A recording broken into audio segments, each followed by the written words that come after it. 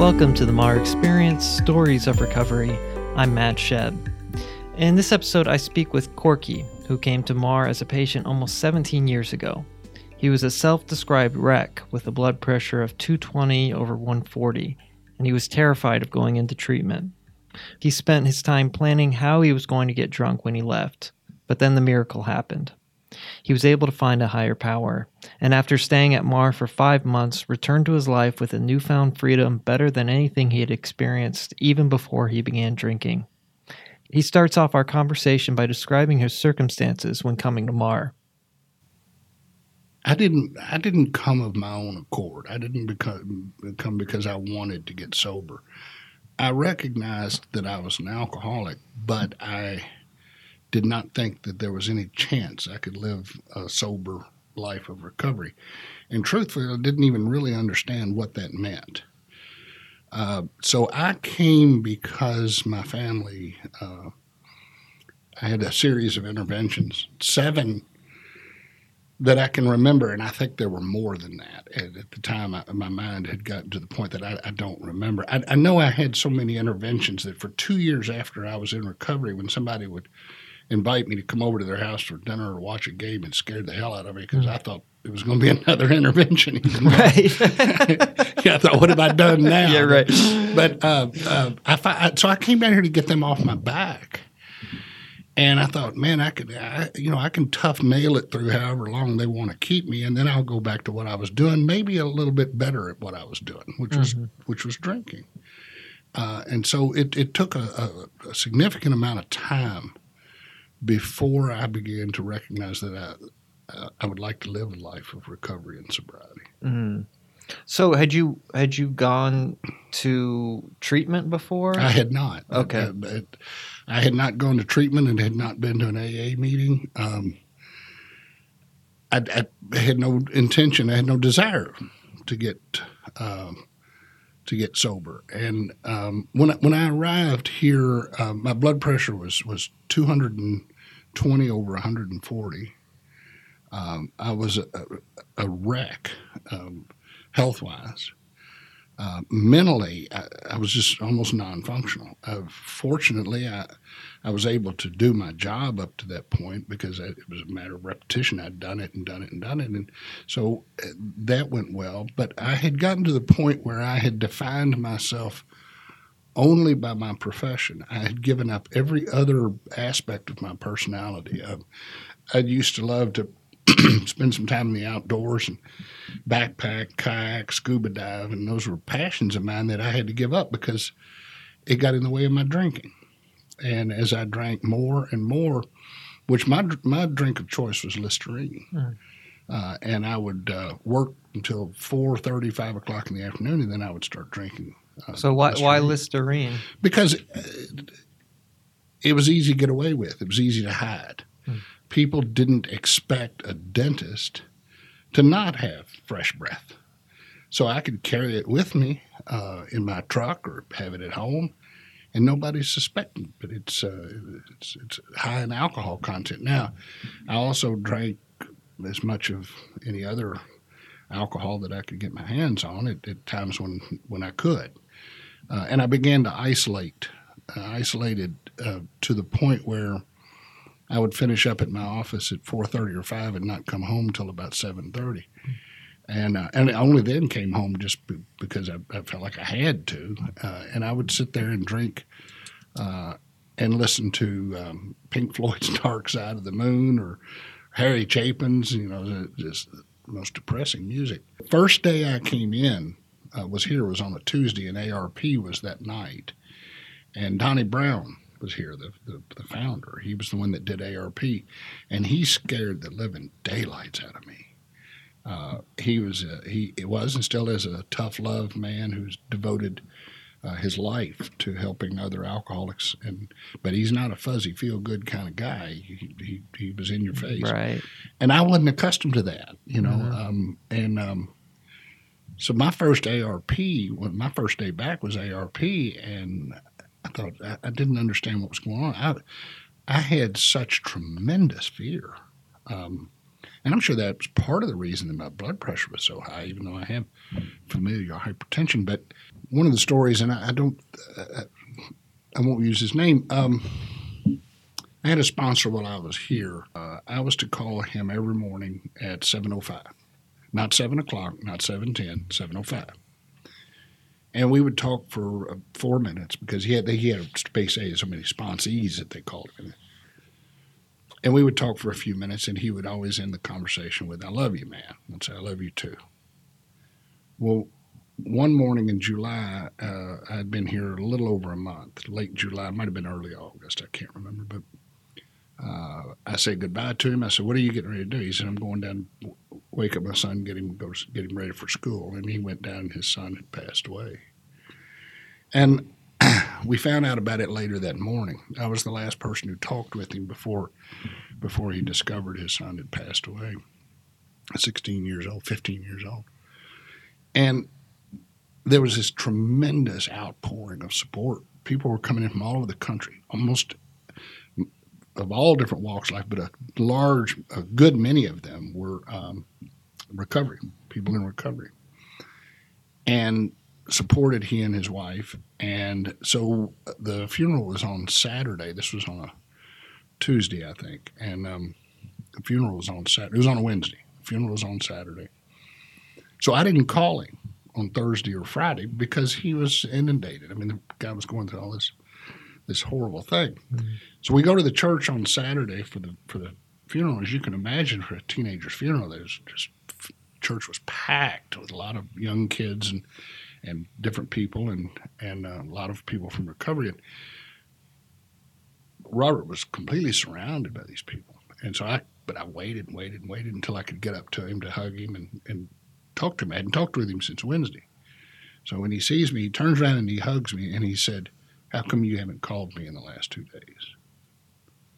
And I recognized then the power of this recovery, that here is a man who just lost maybe the most precious thing in his life, and yet he was still concerned about the fact that I hadn't called him like I was supposed to. That's when it got real for me. That's when it got real. And I recognized that we're dealing with life and death issues. We're not dealing with DUIs. We're not dealing with embarrassing ourselves at parties. We're dealing with life and death. And it's very serious. And I think, at least for me, when I came in, I just want to learn how to drink better. Right. Just to be able to do it socially and do it better. I didn't realize the extent that this is involved in life and death. But for the first I was here 5 months from the time I arrived to 5 months to the day. And for the first 2.5 to 3 months, I was still planning my next drunk. And then things started to happen. And I think I define my recovery as a freedom that I never knew that I did not have. I did not know I was imprisoned until I tasted freedom. And I started to recognize that, from a practical standpoint, that recovery was going to allow me the freedom to go back to doing the things that I love to do, that I had put off to the side: backpacking, traveling, kayaking, scuba diving, the skiing, all the things, the outdoor activities I loved. I was going to regain that freedom. But the first freedom that came to me was the freedom to choose a higher power of my understanding. I had no concept of what that was, because all of my life I had been told this is God and this is the way it is.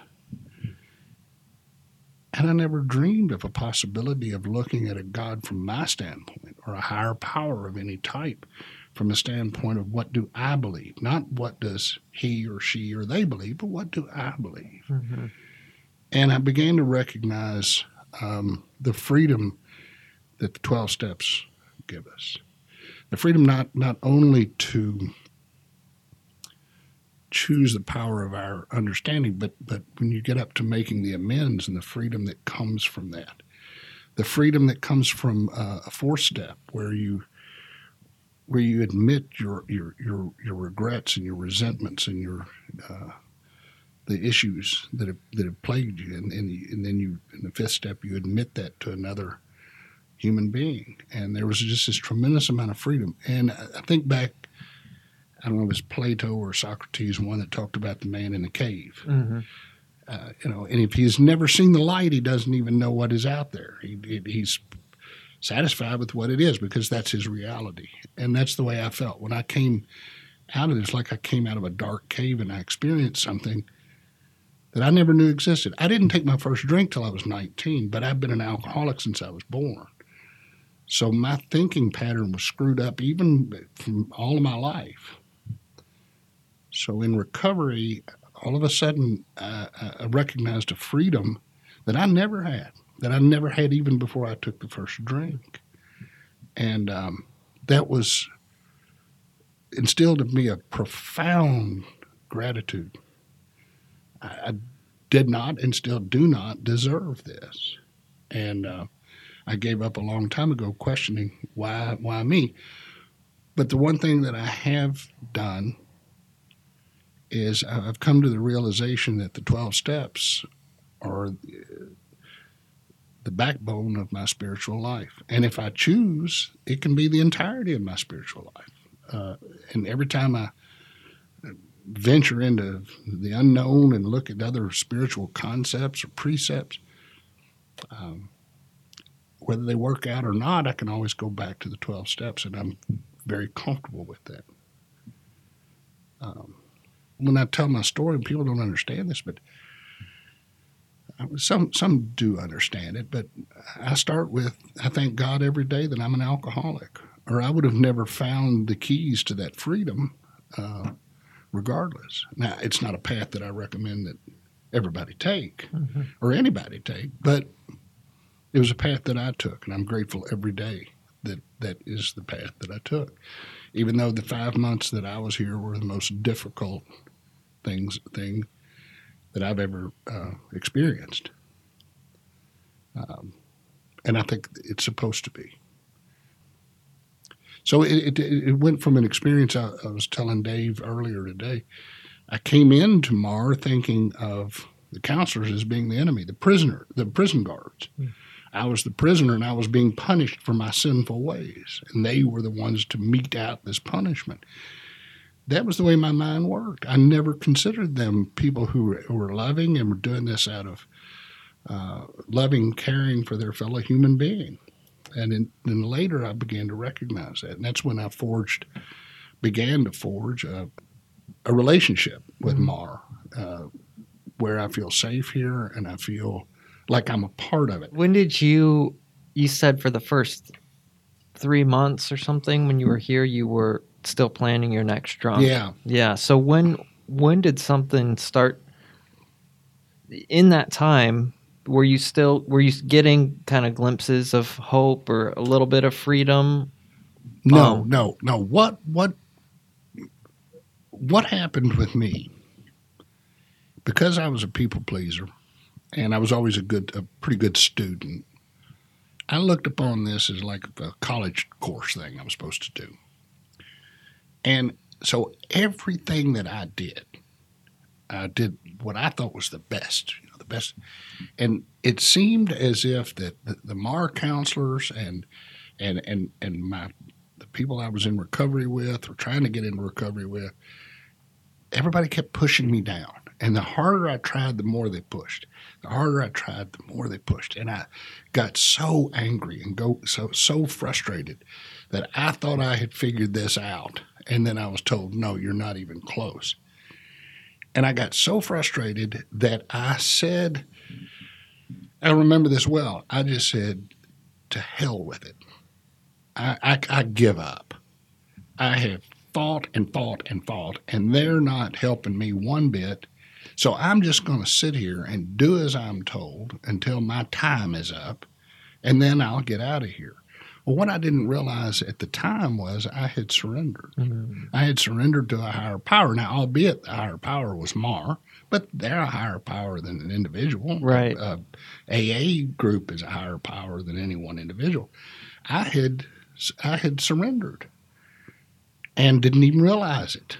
And then things started turning around. My whole attitude, not overnight, but in the course of a relatively short period of time, my whole attitude about what was happening to me started to change. And this, I think, goes back to the big book, We Will Have a Spiritual Awakening. I expected the spiritual awakening to be a burning bush type of thing. It was going to wow me and knock me to my knees. It wasn't. It was the sudden appreciation of a sunrise. It was learning to listen to people. It was sleeping well and feeling good and caring about my health, but also caring about my community, the people in my community and the people that we were in this with. And my whole attitude started to change toward the way I looked at Dave and Doug and Yule Hartman and all those guys. They weren't the adversaries. These guys were trying to help me in a loving way. They didn't even know me, and they're trying to help me in a loving way. And my whole attitude changed, and then I saw color for the first time. That may have been I recognized color for the first time. I'd always been able to tell the difference between yellow and green, but I had never truly experienced color. And that was profound for me. But one day I was isolated horribly. And one day after about I'd been here about 4 months, we were on our way to, bookstore. Barnes & Noble? Barnes & Noble. We used to go to Barnes & Noble and use it like a library. Because, as you remember, it doesn't have any money. Right. They wouldn't give us any money. So we'd have to go peruse through the books, and we'd maybe be able to buy a small cup of coffee. And so we were on our way to Barnes & Noble one Saturday afternoon, and I looked out, and there were these trees that went through this park, and I had this overwhelming, overpowering desire to get out of that car and walk in those trees by myself. And it hit me so hard that I told them, I said, let me out of the car, let me out of the car. I was almost in a panic. Well, it scared these guys. Yeah. And so they immediately took me back, and they called Mar and said, he's wanting to isolate. And Bill Anderson came over, and the alarm bells were going off. And I didn't know what it was. And Bill said, you're trying to isolate. And I'm a little surprised because, you're 4 months in. I said, I don't know, what was happening. So they put me back on Buddy. It wasn't until later that I recognized what it was. It was a transference of my higher power from Mar to something more like God. What I wanted was not to isolate it. I wanted solitude. I wanted to sit quietly with the God of my understanding and commune. And I didn't recognize it till later, and Mar didn't recognize that until later, but they did. They did, after a while. And so a big part of my recovery is solitude. I live out in the woods in a log cabin. I live very, very simply. I don't have a lot of stuff, and I'm not quite like Henry David Thoreau. Yeah. But I do have television and all that. But I live back in an area where if I choose solitude, it's right there on my front door, and I can go sit out in front of my log cabin and my porch, and I've got all the solitude I want. I can't hear anything. So I have that ability to do that, and yet I'm 12 miles away from my friends, and so if I need community, other than the recovery community, I can call up some friends and say, hey, let's go play some music or get together and do something. And so I've got it better than I deserve. But I didn't get those things until I got into recovery. And as circumstances are, I was able to end up living in a log cabin out in the woods, which is what I'd always wanted to do, and to travel. I've traveled extensively throughout the world. And so, you talk about freedom. Yeah. I couldn't do that the whole time I was drinking. I wanted to, but I looked at it as a dream that passed me by. But recovery gave that back to me. Wow. And so when you left here, did you go back to practicing? I did. My father was my partner, and I was very fortunate he was able to cover for me while I was gone. And then I came back and re-entered it. I didn't have too much trouble with it, but there a lot of issues that we have to deal with. Just because we're clean and sober doesn't mean we've got our lives back in order. Mm-hmm. But you're able I was able to approach it from a new standpoint rather than trying to control things, to accept that's the way things were. I made my amends as thoroughly and quickly as I could, and was able to do that to my satisfaction and hopefully the satisfaction of those others, and was very surprised to see that the people that I made the amends to, by and large, were very accepting of that. They were very supportive, and some of which, one of which in particular, has gone from what I would have considered a, quote, enemy, if I ever had an enemy, to a very dear friend. And we don't get to see each other very often because he's moved a little bit away, but I saw him the other day, and we hugged each other and standing out there in the parking lot. And I didn't know until later that he was also in recovery. I didn't even know that. Oh, wow. And so made the amends and the freedoms associated with that. And it was wonderful. We'll get back to my conversation with Corky shortly. We just wanted to quickly update you on something. You may have heard me mention this before, but we recently started a magazine here at MAR. It's basically just filled with articles on addiction and recovery, updates on MAR events, and information for alumni and people interested in MAR or just recovery in general. So it's free to subscribe. All you have to do is go to marinc.org. That's our website. Go to the top of the page, click on resources, and then click on the New Meanings Magazine option from the drop-down menu, and you can sign up and you'll receive your copy in the mail for free. Now back to my conversation with Corky. I lost my to divorce. I lost my wife while I was here. She and I split up, mm-hmm. and we maintain a friendly relationship. And I have a son who's now 26. He was 10, and so when I left here, I had to go back and face these issues. A son that I certainly had never abused, but I had never really. I wasn't emotionally there for him as well as I could have been. And I had this marriage that was on the rocks that I wanted to salvage. But MAR had taught me that the last thing that I needed to be doing was trying to control this issue. That had never worked for me. Control had never worked for me. So I accepted it for what it was and went back and had long discussions with my now ex-wife. And we both decided that this would be the best path. And it has been. It has been. So I started to see in my recovery things working out for me without me feeling like I had to step in there and control this whole thing. And that's a lesson that I have to remind myself of, because I still to this day, I'm an alcoholic, and I'm going to revert back to trying to control things. I have to watch that. I'm going to revert back to self-pity. Self-pity worked extremely well for me. And I was telling Dave earlier today that if there is a path to relapse, for me, it would be lined with self-pity. And I still do it. And I'm a people pleaser, and I still do that too.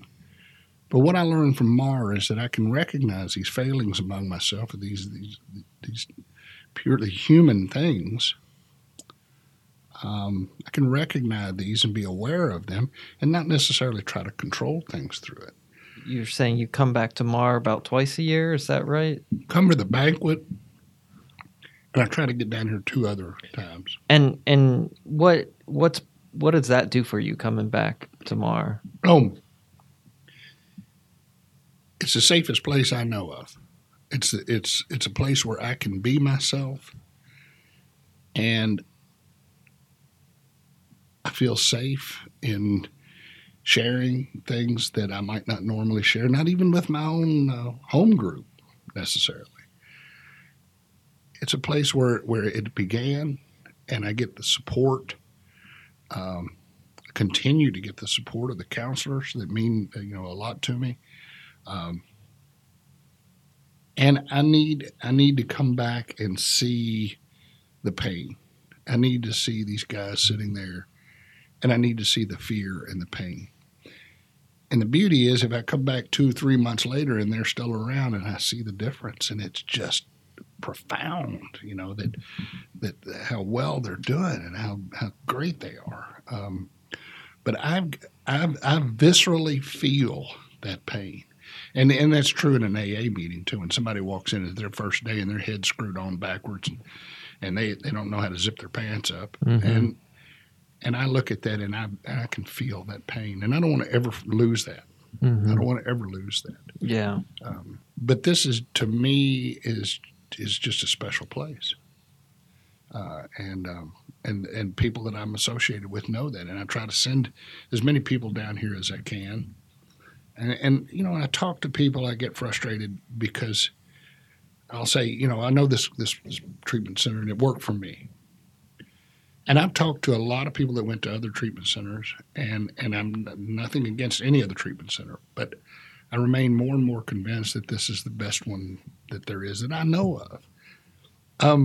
But when I tell people, well, you know, it's a 90-day minimum. Oh, I can't leave work for that long, or I can't be away from my family. And what they don't realize at that time is that we're not talking about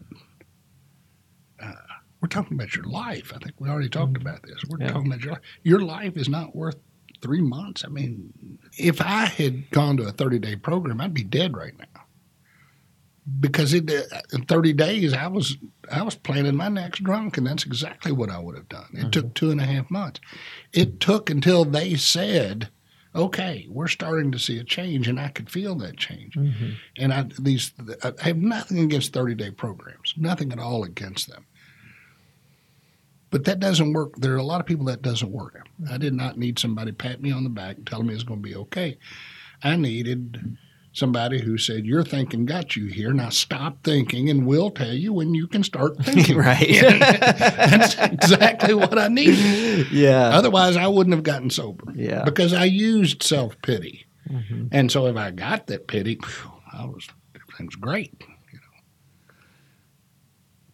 Any memories of Doug when you were here? Well, interestingly, yes. Doug was not doing counseling when I was. He was involved in administration there for a while. But he did some. He just wasn't doing primary counseling like he is back doing that now. But I remember we went out to the lake, and I did not like going to the lake because to me it was like letting the prisoners out in the yard. And you knew that you had to go back into the cell. That's the way I looked at it. Mm-hmm. That's how sick my mind was. But we went, and it may have been a couple months in. I was getting to the point where something was happening. Mm-hmm. We were at the lake, and I was going to walk the 12-step path. I don't know if you've walked that or not. No, I haven't. But yeah, I've heard of that, yeah. It's just a short hike. It goes down by the lake. And there are benches this long. And I was getting ready to hike, and I turned toward Doug, and I said, I'm going to hike on this 12-step. And he said, no, you can't. No, I wasn't on Buddy at that time. I think he said, you okay? And I said, you want to go with me? And he said, yeah, which I didn't expect that, and I didn't want him to go with me. But I opened my big mouth. Yeah, right. And he said, yeah. So we walked this path, and I kept waiting for it. I kept waiting for the counseling and the advice and the big brother advice and all this. But he didn't do that. He didn't say a word. We just walked. And we sat down on a bench and looked out over the lake, and then we got up and we walked. And I don't think that a word was spoken. And it was as if two friends, two men who love one another, were walking through the woods.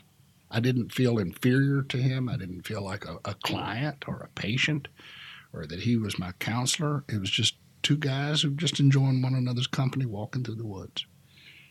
And I said something to him later after I'd been in recovery for a few years, and I asked him if he remembered that, and he said, yeah, I remember that.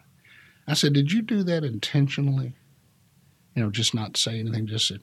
And he said, no, I didn't. He said, I remember us walking, but he said, I don't remember that much about it. But he said, no, I was just, you just wanted to go for a walk, and I thought that was a good idea. So that was profound for me. Is the idea. I felt human. I felt like I was going to be okay. Yeah. And I like that he saw you just as another person. As another person, Yeah, not right. as a client or anything like that. Right. Or as a sick individual. Right. He saw me as just a friend. His friend wants to go walk in the woods. Yeah. If there's one thing that you could pass on to people who are listening, what would it be? When it's all said and done, we're just walking each other home. I like that. I heard that somewhere. I wish I'd made that up, but I'm not that clever. Thanks for listening to the MAR Experience, Stories of Recovery. I'm Matt Shedd. Our show is co-produced by Angela Edmonds, and our executive producer is David Tate. Thanks for joining us, and we'll see you next time.